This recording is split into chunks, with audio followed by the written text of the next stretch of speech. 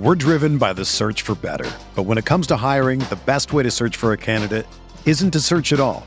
Don't search, match with Indeed. Indeed is your matching and hiring platform with over 350 million global monthly visitors, according to Indeed data, and a matching engine that helps you find quality candidates fast. Ditch the busy work. Use Indeed for scheduling, screening, and messaging so you can connect with candidates faster. Leveraging over 140 million qualifications and preferences every day, Indeed's matching engine is constantly learning from your preferences, so the more you use Indeed, the better it gets. Join more than 3.5 million businesses worldwide that use Indeed to hire great talent fast. And listeners of this show will get a $75 sponsored job credit to get your jobs more visibility at Indeed.com/Blue Wire. Just go to Indeed.com/Blue Wire right now and support our show by saying that you heard about Indeed on this podcast. That's Indeed.com/Blue Wire. Terms and conditions apply. Need to hire? You need Indeed.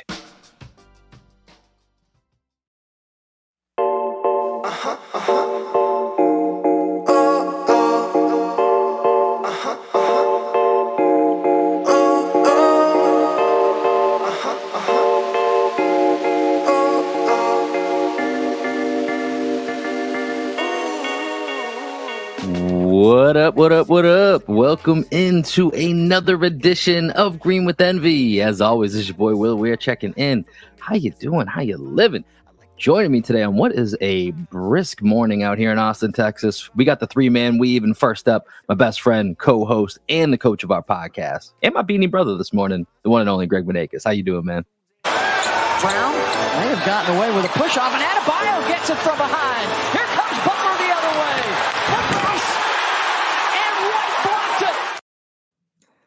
That's how I'm doing, bro. Shout out to Derek White. Oh, my God. Those blocks on Jimmy Butler. I've watched that play and all the plays Derek White made in the Heat game at least 20 times each. Yeah, my guess for the rest of the show is that will be a recurring theme that you'll be hearing and seeing, depending if you're watching us on YouTube. Many more highlights of Derek White putting the blocks on Jimmy Butler. Definitely something else that we're going to have on this podcast. And then, of course, to round out the three-man weave, we have our podcasting cousin from across the pond, the leader of the Taylor gang, the one and only. It's Adam Taylor. How you doing, buddy? Yeah, I'm good, man. I'm good. I'm not Derek White, chase down block good, but Rob Williams mid-range jump shot for Portland good. Like, yeah. I'm all right, man. I'm all right. It's shit here too, so you know, I'm chilly just like you. Dude, normally you're the one in the beanie. Yeah, dude, I just could not be bothered to find one. Do you know what? I should have something.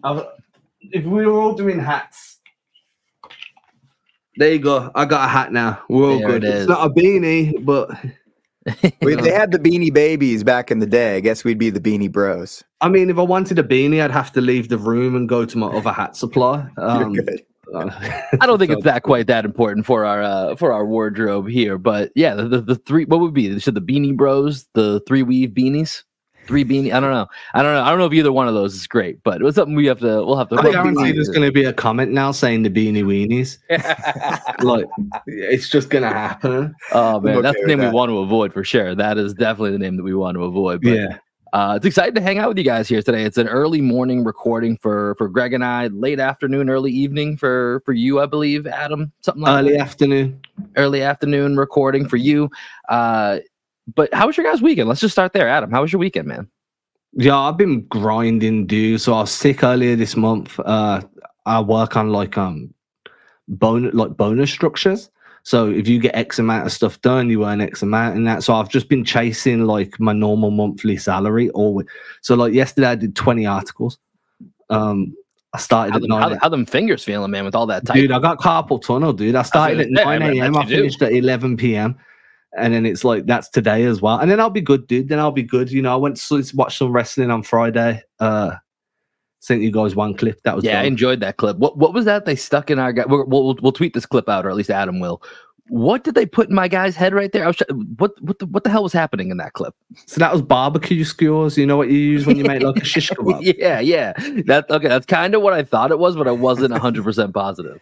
Yeah, so it was like a fistful of barbecue skewers, and then he DDT'd the skewers further into his head, which was funny. It was dope, man. It was dope. There was a few big time wrestlers there. Got to meet one of my favorites, and then the event was like 4 hours long. It was almost a fire, so they had to evacuate half of us out. And then once they figured, like, one of the speakers blew and it was smoking and all this shit, so they're like, "Yo, everyone got a dip." So we dipped, and then they're like, "Okay, it's all fixed now. You can come back." And I'm like, "Okay, but I'm going to sit a bit further away from where the speaker was, so if it does blow, it's not me that's getting done." That was it, man. really. That sounds like a good weekend, though. That sounds good. How about you, Greg? How was your weekend, man? It's been Halloween weekend out here, and I've seen you on the gram hopping around 2 days in a row. I can't do 2 days in a row, man. And our buddy Bassam, shout out Bassam, his bachelor party was here in Austin. So a bunch of dudes from my high school, from my football team were in town, and I was trying to coordinate a way to meet up with them. We ended up not meeting up. But I was out Friday at a house party. Saturday, it was my buddy Dave's, who's in Black Sheep Optimist. He's our producer. It's his birthday on Saturday. So shout out Dave. Shout out Dave. House party before. Then we went out for Danielle's friend, Brooke, just got engaged. Shout out Brooke. So it was just a whole weekend of shenanigans. Yesterday, I couldn't move, dude. It was couch or toilet all day for me. That's all I was doing all day. Just doing shuttle runs. Oh, shuttle runs, couch or toilet. And it was pretty rough. But one thing, Adam went to the wrestling event on Saturday or Friday. I've lost all track of days. Friday. But today, Monday. Yeah, today's Monday. Yeah, today's Monday. Friday. So I caught some of the Tyson Fury versus Francis Ngannou crossover boxing match on Saturday, which was like everyone thought it was just going to be, Tyson Fury smokes him. He's the best heavyweight in the last 10 years and whatnot. And Ngannou, who's the former UFC champion and left UFC, comes in and knocks down Tyson Fury in the third round. And by all accounts, won the fight. Tyson Fury ended up getting a split decision, but it was really cool. All the Jake Paul, Logan Paul, all that stuff, like, yeah, those people are famous or whatnot, but the fights really aren't that entertaining. Like Jake Paul has fought against some good fighters. Like he knocked out Tyron Woodley. That was a good fight. He fought Anderson Silva, who's like a UFC legend. But Tyson Fury against Ngannou felt like two guys at the peak of their powers going up against each other. And Ngannou is now going to be ranked in like the top 10 heavyweights. So well, I was going to say, isn't it usually when and this is from the guy who follows us the least on this podcast, but usually the guys that cross over from the MMA, UFC world into the boxing ring, because the boxing ring seems to kind of be the middle ground, even though it obviously clearly leans to the guys that only do that particular sport. Right. But it usually doesn't go very well for the guys making the crossover. So in that sense, this sounds pretty important that like you said, he's going to make a jump up the ranking, and that there's a case that he might have even won this fight against one of the few people that I even know from the boxing world. Yeah, it's crazy. So most of the guys that come in are just coming in for the paycheck from UFC. Right. Like they leave UFC. UFC doesn't really pay their fighters well anyway, unless you're the main event. So all these guys are just coming in to get a cash grab. Like Conor McGregor started it all with the Mayweather fight back in the day, where he made something like $50 million for that fight. And McGregor's now one of the like richest athletes in the world. So everyone's just trying to get their money, and they're not taking it seriously. They're just coming in and they're like, you know what, I can fight. This guy's he's not a professional boxer. I can go in there and just like throw hands and survive and I'll be okay. And they don't really have like a boxing camp. They do their training, but they don't take it that seriously. For instance, Ngannou, like he had Mike Tyson, he had Teddy Atlas, he had like all these boxing legends that were helping him get ready for this fight. And Tyson Fury, he was there, like he scheduled a fight against Usyk, who's like the other heavyweight boxing champion. They're fighting in December to unite the belts. So Fury, like a week before the fight with Ngannou, announced he had a real fight 2 months later. So he clearly wasn't taking it that seriously. Ngannou came in, and Ngannou's huge. He has the hardest recorded punch on record, and he put that on Fury's head and knocked him down. Did he go to one of those arcade machines and see how hard his punch was? I don't know exactly. Those are the only official ones of record that I. Yeah, I don't know if it was like was it Rocky IV with Drago, where they have him in the lab and they're actually testing the punches. He's like clearly on steroids, but it was a great fight. Adam got to see some wrestling. I got to see some boxing. Adam and I are big combat sports fans, so it was fun. I will say that if Fury fights that way against Usyk, Fury's fucked.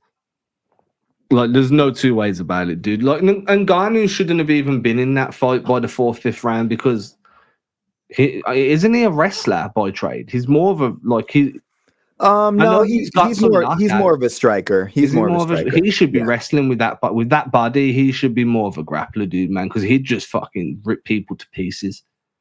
You know what I mean? I kind of fell out of love with the UFC a long time ago. I like watching one championship more now, just because it's a little bit more fast paced than what the UFC has become. I feel like the UFC is a bit more slow now. Everybody's kind of like a lot more stalling on the ground. There's a lot, like, the wrestling that is there is more position rather than trying to mess someone up. You go watch one championship, watch people's jaws just hanging off their face after like the first 15 seconds. You're like, yeah, this is where I should be.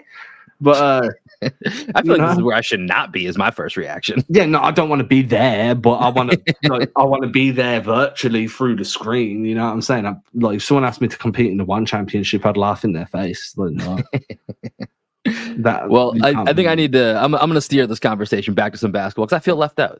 This has gone down a path now where I've got to let Adam and Greg host their own show so that they can get more in depth into this. Well, Adam and Greg in-depth combat. At least we said some names that you recognize. Normally when I'm talking about UFC, I could be making up the names and you wouldn't even know the difference. But this time you knew McGregor, you knew Mayweather, you knew Fury. I don't know if you knew Usyk or Ngannou, but no, I mean, I knew Fury had a fight versus a guy who Ngannou, which I now know who it was. But yeah, so I was at least aware of what was happening. He's a big guy. They're all big. He's like 6'5", 270. He's a big guy, dude. I would not like to fight Ngannou. Using my transition skills. Speaking of big guys, let's talk about the first week in the NBA. So last week, we kind of stumbled upon a format that we really liked, and it's 3 things with the 3-man weave. And we get to go around. We get to go around here, and we each give 3 different things that we noticed, or we liked, or didn't like, whatever we wanted, whatever direction we want to take it from this week in the NBA. So let's take a quick break, and then when we come back, we're gonna go Greg, we're gonna go Adam, we're gonna go me. We're gonna snake draft this, and we're gonna go 3 things with the 3-man weave. Real quick, Will. One more thing. Brown may have gotten away with a push off, and Adebayo gets it from behind. Here comes Butler the other way. And White blocked it. And now we'll be right back.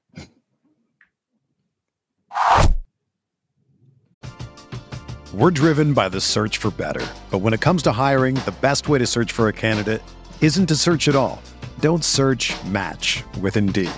Indeed is your matching and hiring platform with over 350 million global monthly visitors, according to Indeed data, and a matching engine that helps you find quality candidates fast. Ditch the busy work. Use Indeed for scheduling, screening, and messaging so you can connect with candidates faster. Leveraging over 140 million qualifications and preferences every day, Indeed's matching engine is constantly learning from your preferences, so the more you use Indeed, the better it gets. Join more than 3.5 million businesses worldwide that use Indeed to hire great talent fast. And listeners of this show will get a $75 sponsored job credit to get your jobs more visibility at Indeed.com/Blue Wire. Just go to Indeed.com/Blue Wire right now and support our show by saying that you heard about Indeed on this podcast. That's Indeed.com/Blue Wire. Terms and conditions apply. Need to hire? You need Indeed. You know, if I would have applied myself, I could have gone to the NBA. You think so? Yeah, I think so. But it's just like, it's been done. You know, I didn't want to, I was like, I don't want to be a follower. Hi, I'm Jason Concepcion. And I'm Shea Serrano. And we are back. We have a new podcast from Wondery. It's called 6 Trophies. Woo! And it's the best. Each week, Shea Serrano and I are combing through all the NBA storylines, finding the best, most interesting, most compelling stories, and then handing out 6 pop culture themed trophies for 6 basketball related activities. Trophies like the Dominic Toretto I Live My Life a Quarter Mile at a Time trophy, which is given to someone who made a short-term decision with no regard for future consequence. Or the Christopher Nolan Tenet trophy, which is given to someone who did something that we didn't understand. Catalina Wine Mixer trophy. Ooh, the Lauryn Hill You Might Win Some, but You Just Lost One trophy. And what's more, the NBA playoffs are here, so you want to make 6 Trophies your go-to companion podcast through all the craziness. Follow 6 Trophies on the Wondery app or wherever you get your podcasts. Listen ad-free right now by joining Wondery Plus. All right, 3 things with the 3-man weave. Greg, you are up first. What do you got for us? Well, I'm going to go, since you were talking about big guys and you didn't actually reference a big guy, so I'll help that transition for you. We're going to talk about Jason Tatum attempting to be a big guy by the amount of touches he's getting in the post. So first thing I want to do here, I'm just going to share my screen. I would like to show you shot plots, Jason Tatum, first 2 games. So on the left, we have Tatum versus the Knicks. On the right, we have Tatum versus the Heat. And what is the first thing that stands out to you guys? Just looking at and for those of you that are listening, go to YouTube, follow us on YouTube. You can watch along. I'm looking at a lot of X's and O's. It's Yeah, like a lot of green, a lot of red. I will say on the second plot, there's a lot of red on that low post. Right. So early in the game, right, against the Heat, they tried to establish Tatum on the left block. Most of his touches throughout the game were on the left block. That does seem like his preferred side of the court. He was great against the Knicks around the rim. Against the Heat, he was struggling. But what I really appreciated was that early on in that game, they went to him.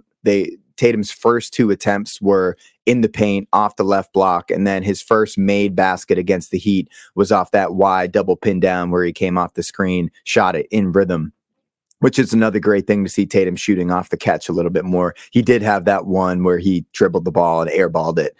He just got to let that thing go. The 3 that he's never been more wide open for in his life. Right. But I love the idea that Jason Tatum is going to be starting games, it seems like, trying to get to the basket, because that puts a lot of pressure on the defense. He can get to the line.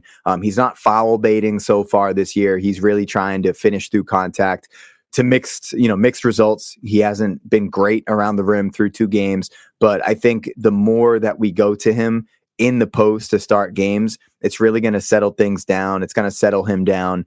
Ideally, this is going to prevent the games where he goes 2 for 17 or 3. I think 3 for 17 is the magic number when Tatum struggles, right? So hopefully we can get Jason Tatum established in the post to start games. And I'm just liking what I'm seeing, looking at these shot plots. The fact that it's mostly 3-pointers and attempts near the rim, but it's not that he's only shooting 3s and layups, right? The Daryl Morey wet dream. They're establishing him in the mid post and in the low post, right? And they're trying, like, he could, if he wanted to, shoot some mid-range jump shots. It's just, it seems like he's trying to get to the basket using all the work that he's doing with Sam Cassell. So my first of the 3 things is that I like what I'm seeing out of Tatum, even though the results have been mixed. Yeah, and I mean, you got to give him the credit for driving the lane as well, right? Like you say, it's not just the mid post or the high post. He's attacking closeouts and not settling for like sidestep threes. He's actually like, oh, you're closing out on me, I'm going to bully my way to the rim. We've seen some bully drives from him. We've seen some nice rim finishing as well. He had that one reverse, I think it was against New York, where he kind of went up and under on Mitchell Robinson as Robinson rotated over. He's had others where he's kind of shrugged guys off and finished like with an extended arm. And then he had the one that I pointed out the other day was like a rip and run, pulled down the rebound, went full Russell Westbrook, brought the ball up the court, saw the defense wasn't set, turned on the Jets, got straight down and finished around the rim too. So the paint touches in general and just the aggression that he's playing with are huge. I think that this is the difference that everybody's been asking to see from Tatum is like, we know you can hit threes, but you're not the most consistent 3-point shooter. What we need you to do is build that rhythm on the interior and then stretch out. And you can see like there's less attempts from the perimeter, more green on the interior, and his points per game has been a little bit more consistent in terms of, not so much field goal percentage, but just numbers on the board. And that's just as important when you Tatum trying to build an MVP case.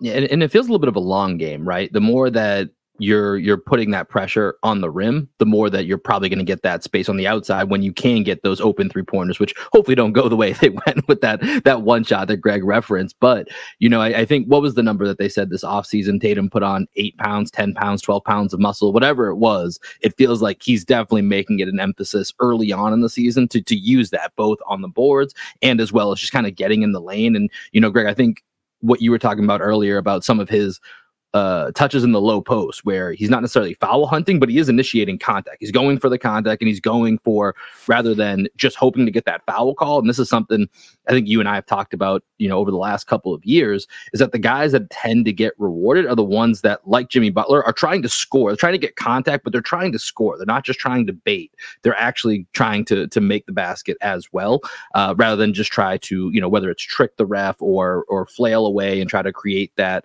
that illusion of more contact than really there was. And he's just being physical. And I think, him going to some quick moves in the low post, directly getting into his shots, some of the rip throughs that we've seen. I'm with both of you. I think it's extremely encouraging. And I think it kind of adds to that shot variance that Joe Mazzulla talked about, which I think we might get into here with some of our other 3 things that we have going on. So with that, Adam, let's go over to you for your first 3 things. I think for me, I'm going to start. Number 1's going to be Porzingis, right? It's got to be. We've spoke about Tatum getting to the rim, doing more work in the mid post, but a big part of that's been having Porzingis on the perimeter.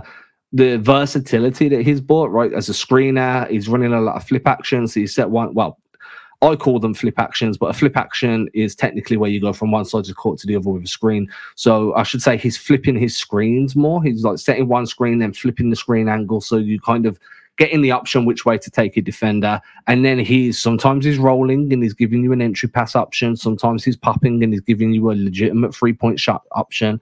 The floor's spaced out like dramatically with him on the floor. Teams are still choosing to double, but they're doing it knowing that there's going to be a scramble if the ball gets passed. And that's kind of with everybody, right? Like you double onto Tatum and you double off of Brown, well, there's going to be a scramble. You double onto Tatum and you double off of Porzingis, there's going to be a scramble. It's just kind of a pick your poison.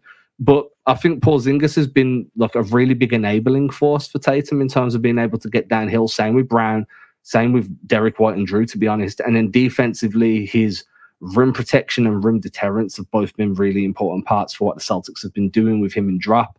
I also like the fact that he's not shying away from the physicality. I just think he's going to be a really good pickup. Honestly, he's the first thing I like so far after the first 2 games is the fact that Porzingis is in the lineup. And we need to share that photograph of him at Disneyland. One of the notes that I have down here for something I was going to share, it's just a very simple line. Everything is. I'm going to upload it here.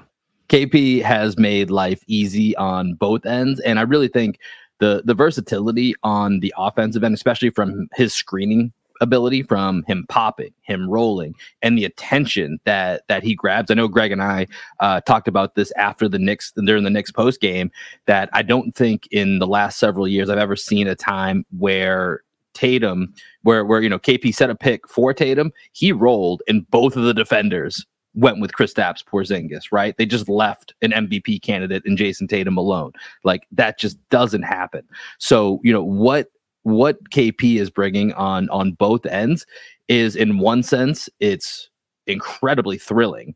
And on the other side, it's incredibly terrifying because I also, we're all aware of the KP injury history. So that does leave me nervous anytime he may take flight, or a couple times where he's tried to put the ball on the deck and go into the lane for a layup, and it could get a little messy down below, get a little tangled with the feet. That's always going to make me kind of, take a deep breath of caution. But when he's out there, there's no doubt that that's been a massive difference for this team early on in these first couple games. Yeah, when you look around the league and you see other stars, KP, the new victory photo. We retired the Uncle Al grilling the opponents, and we voted. We said, what's going to be the new victory pick this year? And Adam came up with the Porzingis at Disney World, or is it Disneyland? I don't know which one it is, but that's the new victory pick. But with Porzingis, when you look around the league, you see Bradley Beal missing time. You see Devin Booker already missing games. Joel Embiid, there were rumors of him sitting out the home opener. He ended up playing and having a great game. Yeah, but it's great to see Porzingis healthy so far. I hope the Celtics are able to get his minutes to 28 to 32 versus 32 to 38. So hopefully we can kind of monitor those. Horford is going to need to have a really big year off the bench and establishing himself as that 6th man. Yeah, for sure. And I think that's actually a good transition into my first thing that I want to talk about. And it's actually, more of a question that I want to get your guys' thoughts on than anything else. So for my first thing, and this would be certainly fall into that overreaction of a 2-game sample size. We're recording this before the Wizards game on Monday night. Should we be worried about the second unit? I know we've talked a lot about the depth that this team has, and a lot of it is regular season depth, but we feel pretty confident getting to 7-8 guys. That preseason P confidence hasn't necessarily transferred over to these first 2 games. Hauser hasn't shot the ball well yet. Luke only played in 1 game. Brissett, we could talk about that. Came in, at least had the energy, also had a few turnovers mixed in there as well, but brought that energy to make a difference. But, 20 points total in the 2 games from the bench, 8 of that from Al, who as we've seen on the broadcast, they love referencing the Celtics have 6 starters. So not even necessarily counting Al in the should we worry about the second unit, but more speaking about the Pritchard so far, Brissett, Hauser, Kornet, and those that we haven't seen. Is there, just now getting a full look at what the rotation looks like, having some actual game tape, either of you concerned about the second unit right now? I wouldn't say I'm concerned. I think it's going to be a little bit of an experiment to see which guy is going to earn that role. It's only 2 games, right? So super small sample size. Personally, I said this on the last podcast, I don't think Luke Kornet is long for the Celtics rotation. I don't think he's as effective as a basketball player as a Brissett can be, just with his energy and athleticism, as we saw. If he commits to just crashing off the glass, that's much more than Luke Kornet can do. And then we have Lamar Stevens, who I think can do a lot of what Brissett can do as well. I like that the bench right now does have pieces that we can throw out there against different types of teams, right? I think, for example, last year we had Blake Griffin, and in my opinion, Blake Griffin was 100% on the roster for an eventual matchup with Giannis Antetokounmpo, right? We didn't really have anybody designed to go up against the Heat. There was nobody on the roster. This guy is going to be an X factor against the Miami Heat. And we saw in the first game that Brissett was already an X factor against the Heat with his ability to guard up a little bit and guard Adebayo. He guarded Jimmy Butler well a couple times. He out-rebounded Jimmy Butler on a free throw. Jimmy Butler, if there's one thing that I'm going to trust about Jimmy Butler, it's to do all the dirty work and to get those rebounds in traffic. And Brissett out-rebounded him at one point. So, I'm not concerned at all about the bench. I think that Pritchard, he wanted a role so far. He's getting about 10 to 12 minutes per game, which is a role, but we need him to be better. I think we need Pritchard to be a little bit better. He had a few drives in each of the games where it was, and I hate to say it was Jaylen Brown-esque, but the times where you get in the lane and you're like, oh shit, no, there's no room to do anything. Let me turn around and hope that there's someone for me to outlet this to behind me. And you're kind of trapped in no man's land. I've noticed that's happened to Peyton Pritchard a couple times in the first couple games. Right. And then with Hauser, he had that one big 3-pointer off. I think it was off a Brissett offensive rebound. Mm-hmm. We need those guys. There was in the first game against the Knicks, there was one possession where we got back-to-back threes from Hauser and Pritchard, and they both missed them, right? Those guys being on the court, we need to have them be able to swing games. And I think so far off the bench, the only guy that's had really impactful minutes outside of Horford has been Brissett. So we need somebody to step up each game off the bench, because we do have a bunch of guys that are capable, but we don't know how consistent they're going to be. And, Adam, I saw in your 10 things that you decided to eat, gladly eat some humble pie over Brissett. So what were your thoughts on Brissett? Yeah, I had no choice but to eat some humble pie. You kind of served it up for me and was sitting there looking at me like, you're going to eat that motherfucker. I was like, it wasn't really a choice.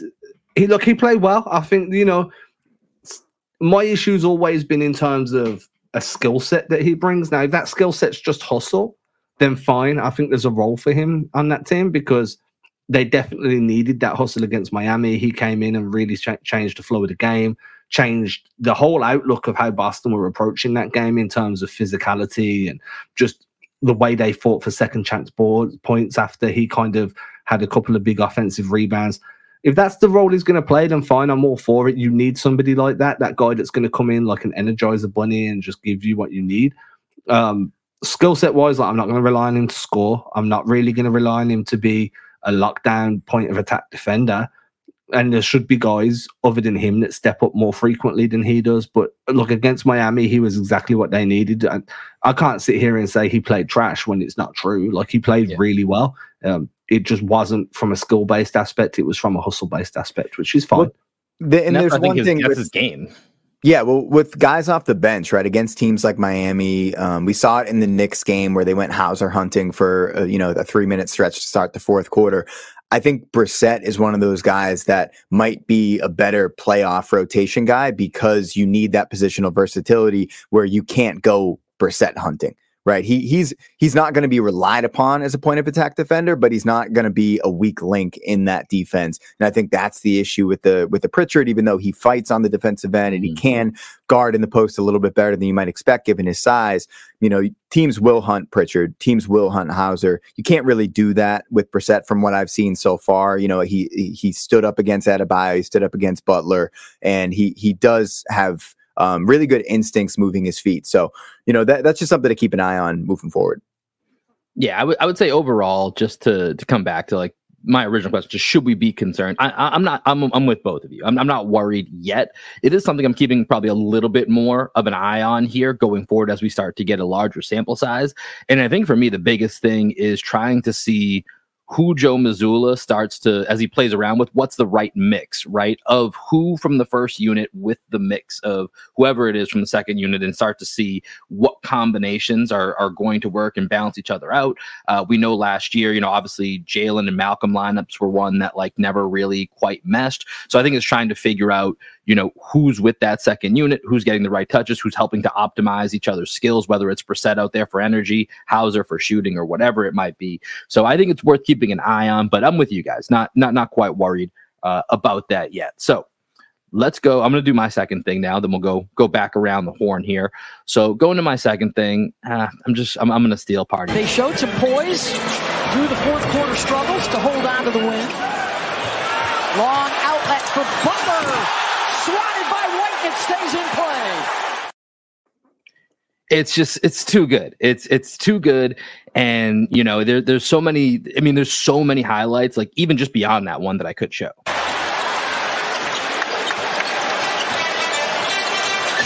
White feeling it.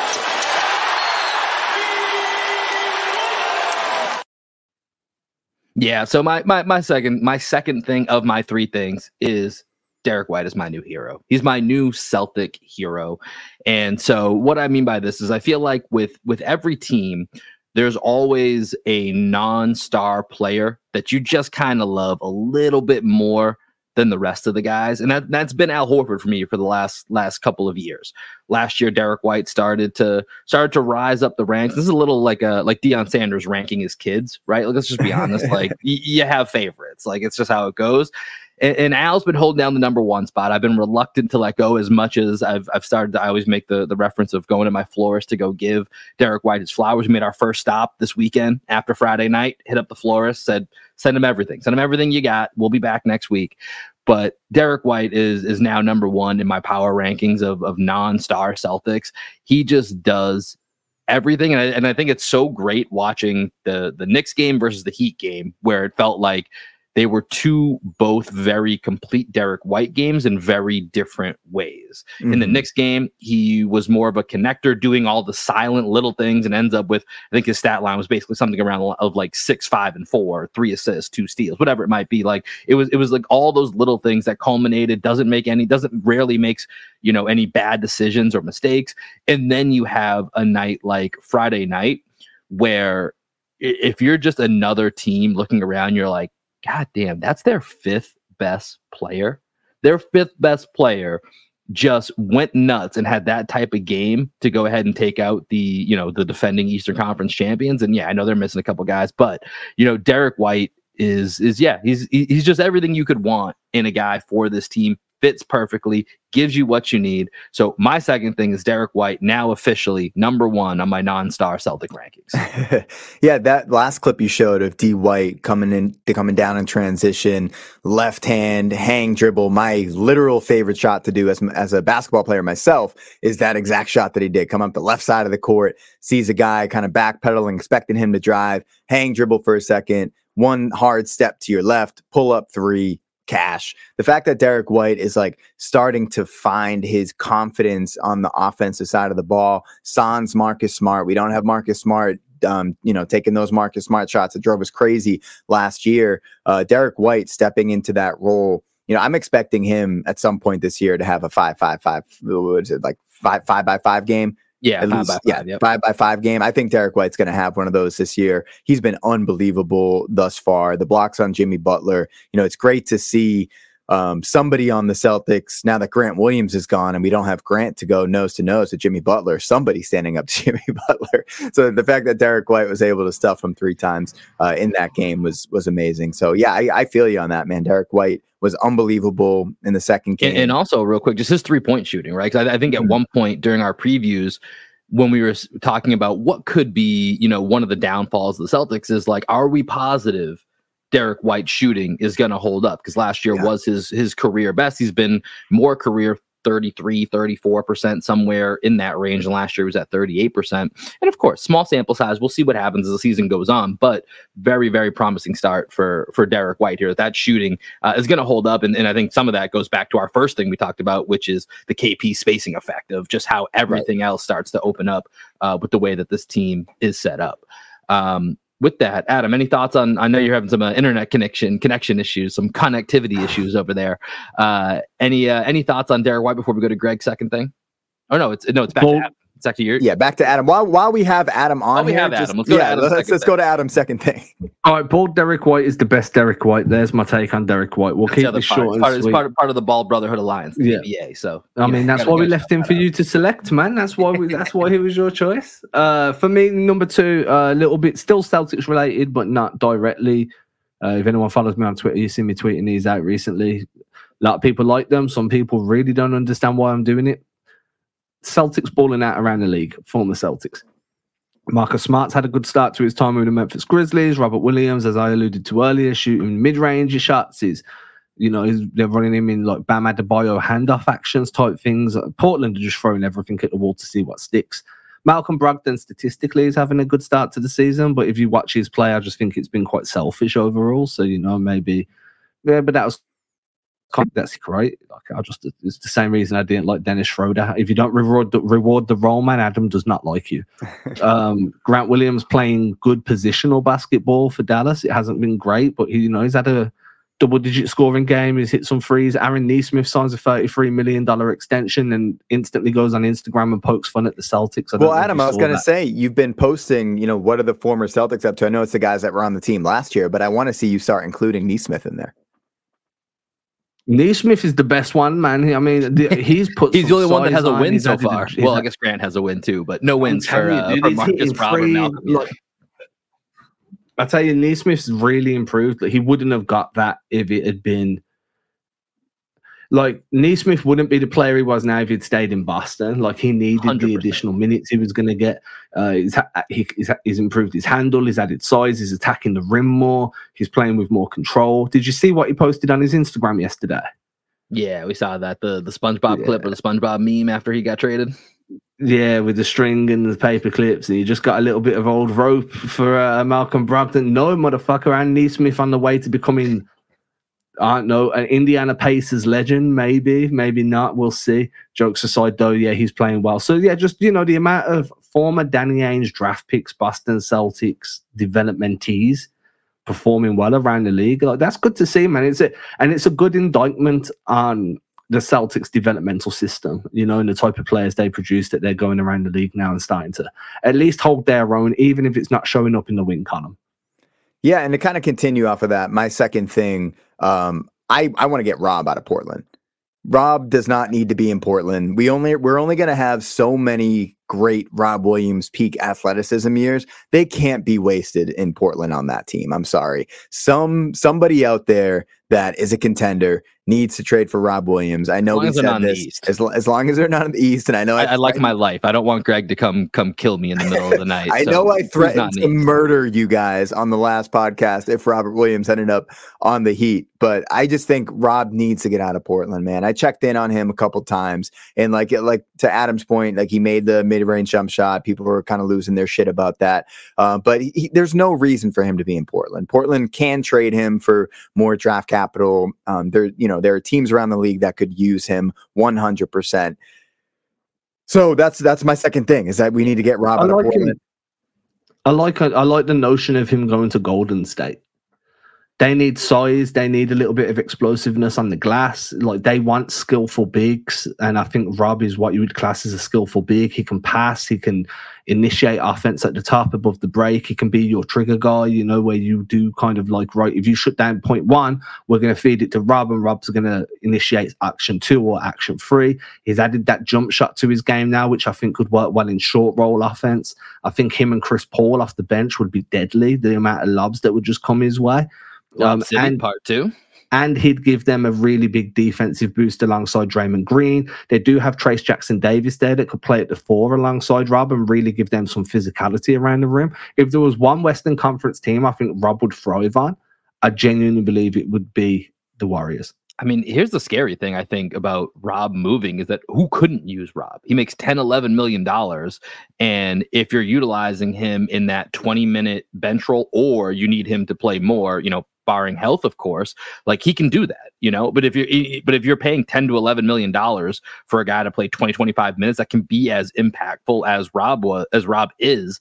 And that's, to a degree, what we thought the plan was going to be with the Celtics going into this year, up until Drew Holiday became available, was that with Porzingis and with Horford, it's, oh man, we're just going to have Rob go nuts for 20-25 minutes a game, where, he's going to be able to roam around, blocking shots, dunking, getting alley-oops at, creating that vertical spacing. So the scary part is almost any contending team can make the case for, we need Rob, and the price. And I think this is part of what, Portland's doing, is just showcasing, like, hey, look, Rob's playing 20 minutes a game. He's healthy. So when we ask you for, 2 protected first round picks, like, that's what we want. We need you to give us that. And so I think that's the biggest thing for Portland right now, is just holding out to see how many interested buyers they're going to get. And I think as you start to see with Memphis, who starts out 0-3, they lose Steven Adams.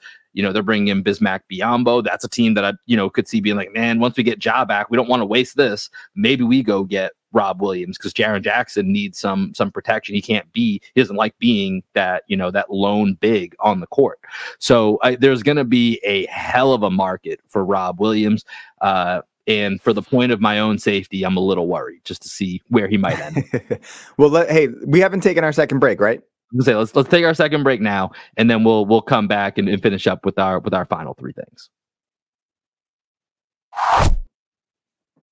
When you need mealtime inspiration, it's worth shopping Kroger, where you'll find over 30,000 mouth-watering choices that excite your inner foodie. And no matter what tasty choice you make, you'll enjoy our everyday low prices, plus extra ways to save, like digital coupons worth over $600 each week. You can also save up to $1 off per gallon at the pump with fuel points. More savings and more inspiring flavors make shopping Kroger worth it every time. Kroger, fresh for everyone. Fuel restrictions apply. Mother's Day is around the corner. Find the perfect gift for the mom in your life with a stunning piece of jewelry from Blue Nile. From timeless pearls to dazzling gemstones, Blue Nile has something she'll adore. Need it fast? Most items can ship overnight. Plus, enjoy guaranteed free shipping and returns. Don't miss our special Mother's Day deals. Save big on the season's most beautiful trends. For a limited time, get up to 50% off by going to BlueNile.com. That's BlueNile.com. All right, Greg, let's go. We got our last 3 things, or each of us got one more thing that we're going to point out here. Greg, you are up first. What you got for us? This is just kind of something I find funny throughout the year. Trying to share my screen here again. Why is this not working? There we go. Okay, so just at the beginning of the year, I always find it funny to look at the league leaders through a very small sample size. So I have pulled up here, for those of you watching on YouTube, just the league leaders, points per game, rebounds per game, all that stuff. Luka Doncic, oh my God, 41 points per game so far. The Luka MVP case, it looks great. But then second in the league is Cam Thomas of the Brooklyn Nets. Cam Thomas obviously had that crazy stretch last year where I think he had like 3 straight games of 40 points. So he can score the basketball. But, to see Cam Thomas right next to Luka Doncic, like how many times in their career are you going to mention Luka Doncic and Cam Thomas in the same sentence? Probably not very many. So I think it's great just at the beginning of the year to check this stuff out. Looking around the league at these stats, is there anything else that kind of stands out to you guys? Yo, shout out to my guy, Jalen Duren. I was big on Jalen Duren during the season last year. While the Pistons were not very good, I was very big on Jalen Duren, who is 19 years old and is just a fucking man-child, has been dominating out here. I think I got to look up his full stats, but right now, leading the league in rebounds per game at 15.3, putting up impressive stat lines in all of the Pistons starts. So I know that's something that's jumped out to me to see if, in his second year, if he's already a guy that's kind of making a leap into that, top 10 range of centers around the league. Adam? I think the one that makes me laugh the most is former Celtic Mo Wagner being third in field goal percentage. Like, dude, you're not even the best. With a scorching 88.9. Dude, you're not even the best player in your family. You're fucking top 3. Well, we got two former Celtic big men, Kelly Olynyk at number 5. Yeah, and Mo Wagner at number 3. Because he can, I like Kelly O's game. Mo Wagner's like, dude, it's all about Franz. Like, you need to really just stop scoring the ball so Franz's name can jump up. Other than that, former Celtic Max Strus, third in 3 points made. He's with Cleveland now, so we hate him because he went from Miami to Cleveland to Boston, 2 teams that Boston really should not like. Other than that, Derek Lively balling out in his rookie year. I think that's about the only thing. I like the fact that Rudy Gobert is below Domantas Sabonis. He should be lower down because Rudy Gobert is a douche. A lot of former Celtics on this list too. Even Dennis Schroeder, number 5 in assists per game. He looks good so far in Toronto. He looked great in the FIBA World Cup. Mm-hmm. He looked great with the Lakers last year. His defense on Steph Curry in the playoffs last year was kind of underrated. So to see Schroeder doing well, Scotty Barnes, year 3 bounce back, I think is great to see out of him. He's played really well under their new coach. I forget the new coach's name in Toronto. I just know it's not Nick Nurse. And Scotty was very happy to be freed of the Nick Nurse shackles so far here in year. Did you see him get? I think he was asked a question. I just saw the clip of it in a post game presser because they played the Sixers recently. And he was just basically tried to ignore any question that was asked to him about Nick Nurse. So clearly that relationship was not great last season.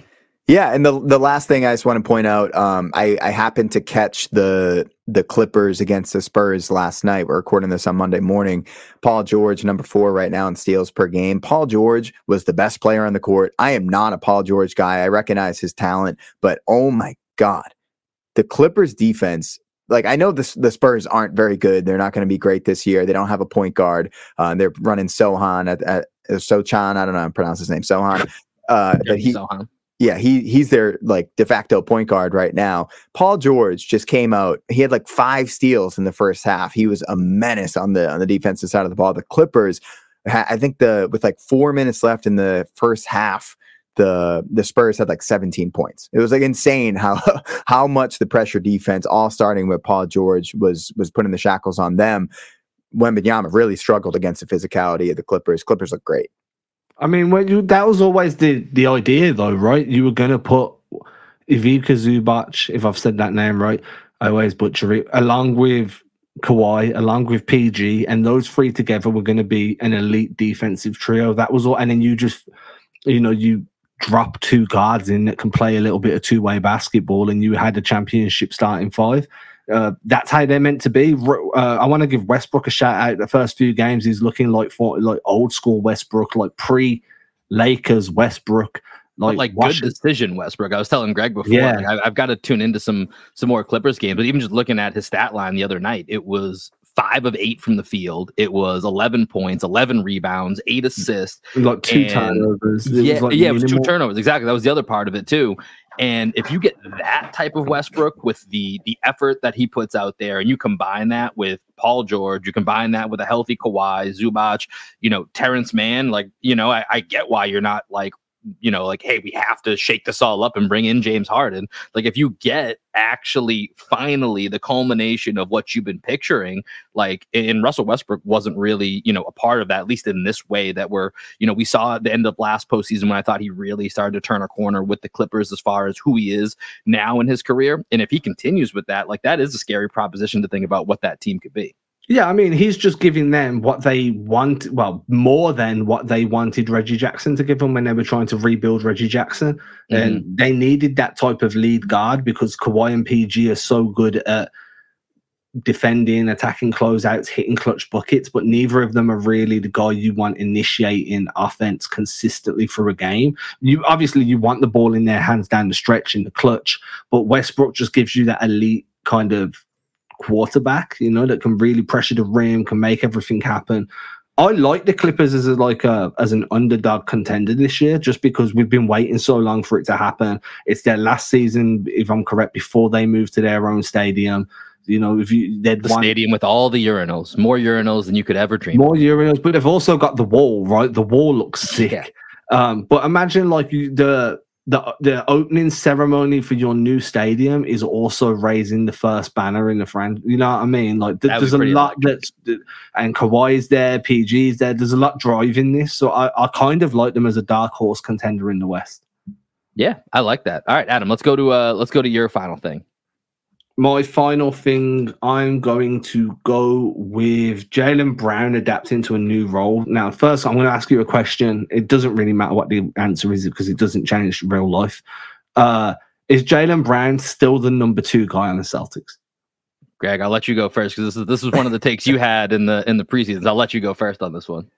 Yeah, I mean, I think that short answer, yes. I think he is right now. Porzingis, I think the fact that he's able to create so much offense and so many opportunities for the Celtics just by his sheer presence on the court, his ability to screen and roll, screen and pop, all those things. I think Porzingis, if you take him off the court, I think the Celtics offense geometrically is going to change significantly. If you take Jaylen Brown off the court, I don't think it's going to change quite as much, right? So I think by the end of the year, this is my biggest take, is that Porzingis is going to be widely considered the Celtics' most important player. I don't know if we're going to call him the Celtics' second best player, but the Celtics' second most important player, I think, is going to be Porzingis by the end of the year. But I was very proud of the way that Jaylen, to your point, adapted to the new role.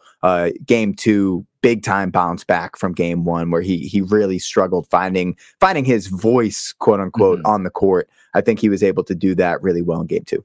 Yeah, I really agree with what you said, Greg. I was going to use a slightly different word. I was going to say for Porzingis might be the most impactful by the end of the season, because I think just the way that we've talked about several times already, how we see that, you know, he changes the dynamic of what the offense looks like. But I still think Jaylen Brown is the second best player right now.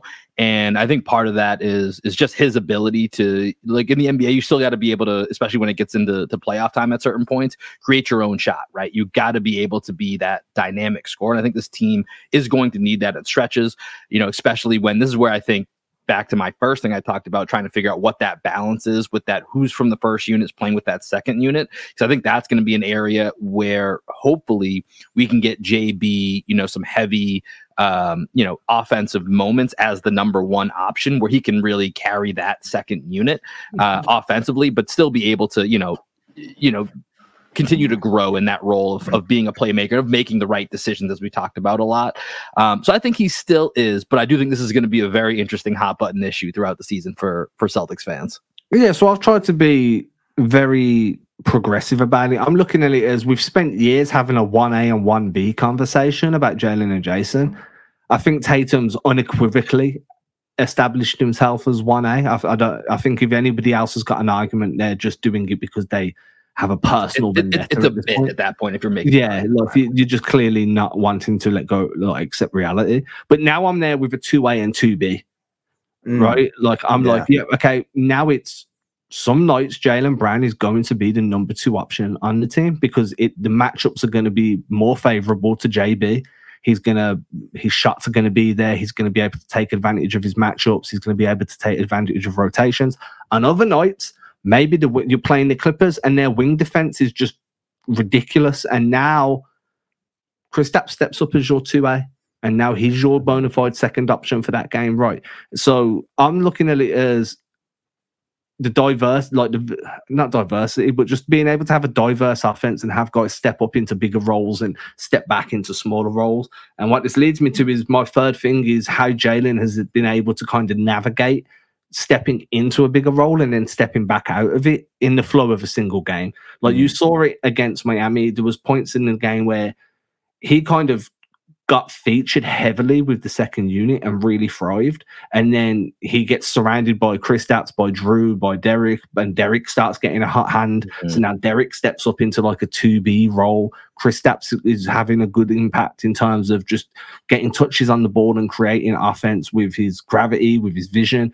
Jalen took another step back. Then he was needed to dominate again and he steps up. So it's just having that kind of like, basketball emotional intelligence to understand when you need to step up and step back. I mean, this is part of what I've said about Jalen even before, this season, is that I think he has one of the toughest roles in the NBA of knowing when it's my turn, when it's my time to take a back seat. And I think now it's an even more of a learning process, like you said, right? Because you're throwing in, and throughout all of this, we've said 2A, 2B. We didn't even mention Drew Holiday, who I think Holiday, also in game 2 against the Heat kind of found his role offensively a little bit more, right? As to when to pick his spots, when he was able to, be handling the basketball. And so that's the other piece of this as well, right? Because it's not just the 2A, 2B. It's really a 2A, 2B, 2C. Like that's how crazy. 2D. Throw D White in there. Not 2C. It might as well be. It's pretty close. I just talked about Derek White being my hero, but I think if we put him in that category, Greg, then I gotta rearrange my whole non-star ranking. So I feel that's fair. But just real quick, one last thing on Jalen. In that time in which you're not heavily featured on the offensive end, you still have to be able to be loud on the court, right? And Jaylen Brown struggled in the first quarter against the Heat, and then he started to make an impact on the boards. He was crashing the glass. He's bringing a lot of energy on the defensive end so far this year. Like he has lost focus like Jalen does a couple times, but overall, the full court pressure we saw out of Jalen last year against James Harden in the playoffs, like that level of intensity where he's taking it upon himself to make sure that he is one of the most physical, most aggressive defenders throughout the game, I think is really standing out to me. And Jalen being loud without being featured, I think is going to be really important for him as well. Breaking news. The Celtics will be without Crater for their game against the Washington Wizards tonight. That is breaking news. So no looks at Big Nemi tonight against the Washington Wizards. Because he's been such a vital part of the rotation in the first two games. Greg mentioned it earlier, though. If Luke's not going to be a part, I think he does need to get a look. Before or they just bring Rob back. I mean, hey, I don't know. I got to look at the rules on that, but yeah, if that's possible. That would be delightful. But let me go to my last thing that I have here, and I'll keep it with the Celtics here before we wrap up. And so, throughout the preseason, Joe Mazzulla, we talked about being pretty impressed with some of his interviews that he gave with JJ Redick, some of the stuff he said to the media, like, all right, he's becoming less robotic by the day. So I'm having to rein in some of my robot jokes. And he talked a lot about, winning in different ways rather than just being, very, very rigid when it comes to the math equations of basketball. And so commonly last year, and even before that at times, the Celtics were just victims of, the new NBA of, all right, who won the 3-point line? I can probably tell you who won the game. Well, in these first two games, the Celtics have shot 36% from the 3-point line. Not terrible, middle of the pack, like 13th or so in the league, not bad. Their opponents have shot 46% in these first two games, and the Celtics are still 2-0. So once again, small sample size, but teams with hot shooting, and the Celtics are able to overcome that and get those victories. We look back at the Eastern Conference Finals last year, and one of the deciding factors was the Miami Heat role players just went nuts. All of them collectively went nuts at the same time. I remember specifically in our previews for that, we were saying, hey, as long as not 3 out of the 4, but it's only 1 out of the 4 or 2 out of the 4 of these guys get hot, I think we'll be okay. I can't really find a way for the Heat to win. Well, everybody, and Caleb Martin turned into an all-star, got hot at the same time in those conference finals. So I think when you look at the Celtics finding a way to win, not just at the 3-point line, but we've talked about low post touches for Jason Tatum. We've talked about Porzingis being aggressive and getting to the line. Drew Holiday, Derek White. We've looked at the block shots, the transition points, getting out, getting those easy buckets. Adam, you talked about Tatum getting the rebound, pushing the tempo like he's Russell Westbrook.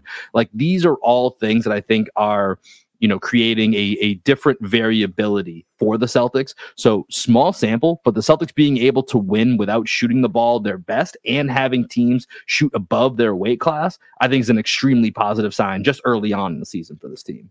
Yeah, and you brought up, basketball is math. That's something that Mazzulla talked a little bit with JJ Redick about. And basketball is a game. I've said this multiple times. Basketball is not a math equation. And the fact that the Celtics lost the math equation and won the game is more evidence for Joe to realize that it's not just math, right? You can still win basketball games and get it out the mud like Jaylen Brown did in the game against the Heat.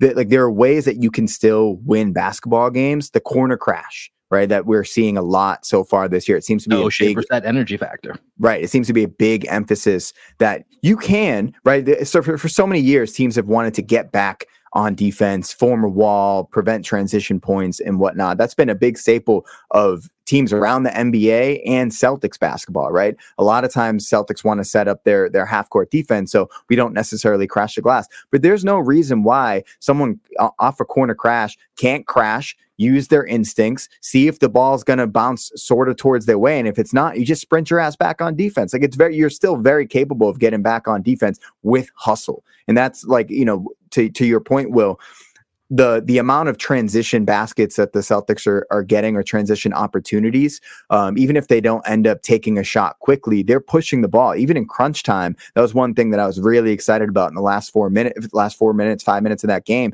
They didn't just walk the ball up the court, which drove us fucking insane over the last 3 years, is how often they would walk the ball up the court. And then there's 12 seconds left on the shot clock, and we end up getting one action and a shot, right? Like, that happened so many times last year. That one play, I forget which series it was, when Mazzulla didn't call a timeout and we had like 14 seconds to get a shot off. We didn't get a shot off. All that stuff happened last year. A lot of things are changing this year, Mazzulla ball year 2. So super excited about it as well. I like the fact that they're scoring more inside. Now, jokes aside, when you mentioned the math equation, I always, as a film guy, like somebody that does most of my research by watching rather than looking at numbers, I've never really been big on analytics in terms of, if you want to talk to me about someone's LeBron rating or anything, I really couldn't give a shit. Honestly, to be honest, I'm not the Vorps and the Schmorps. I tend to listen to a lot of, I don't listen to a lot of podcasts, but I listen to a lot of podcasts where coaches are on there, right? And I tend to stick with the stats that coaches look at. So defensive field goal percentage is the way I judge a defensive play.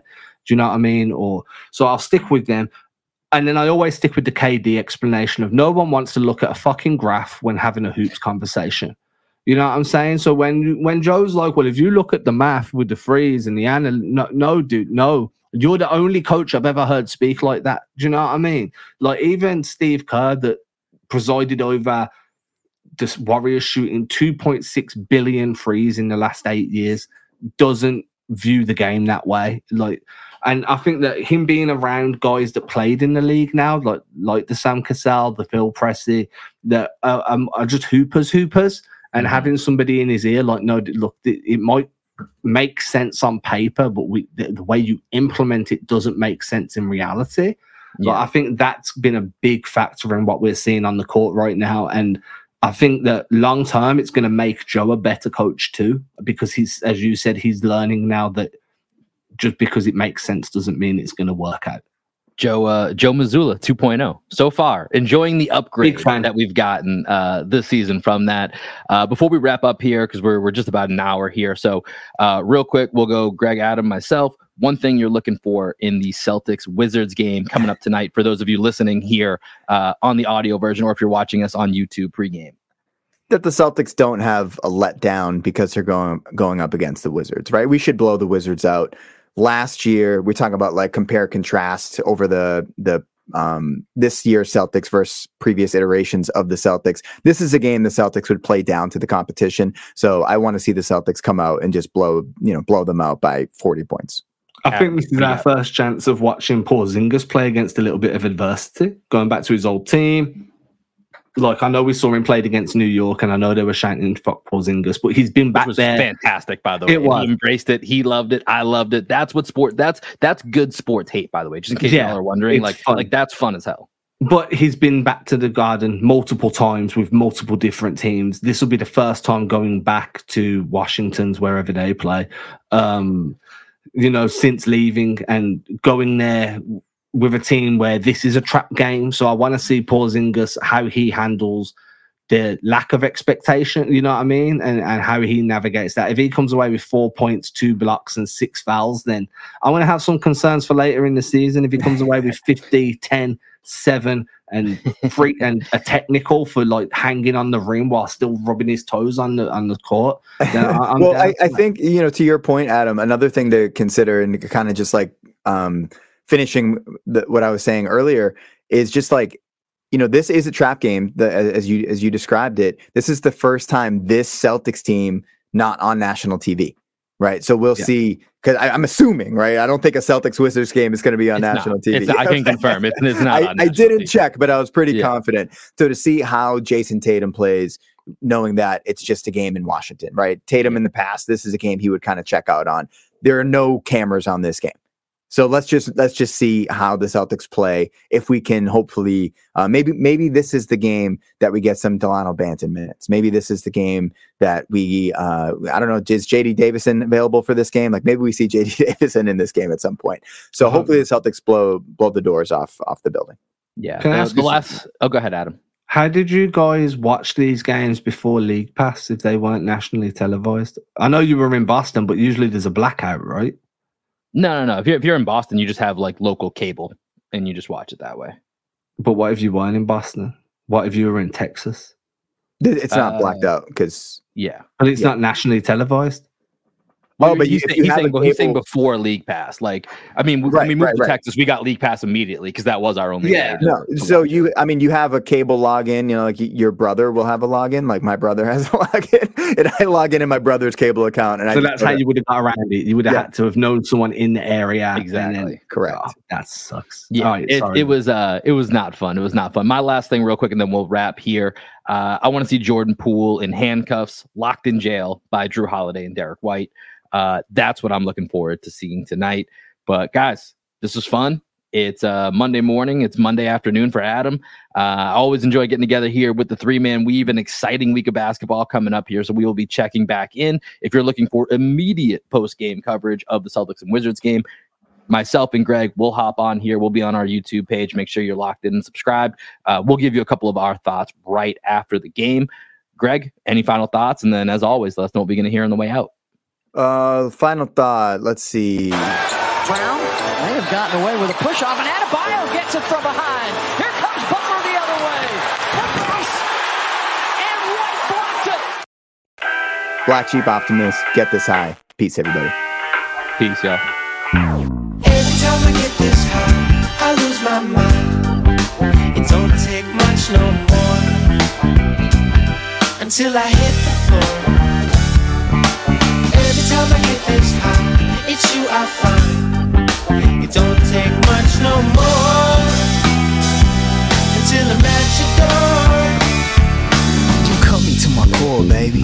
What can I say? You got me on the floor, you know I came to play. I know I shouldn't, but you seem to take my pain away. And every time I score, Jason Tatum fade away. I close my eyes and I'm floating in your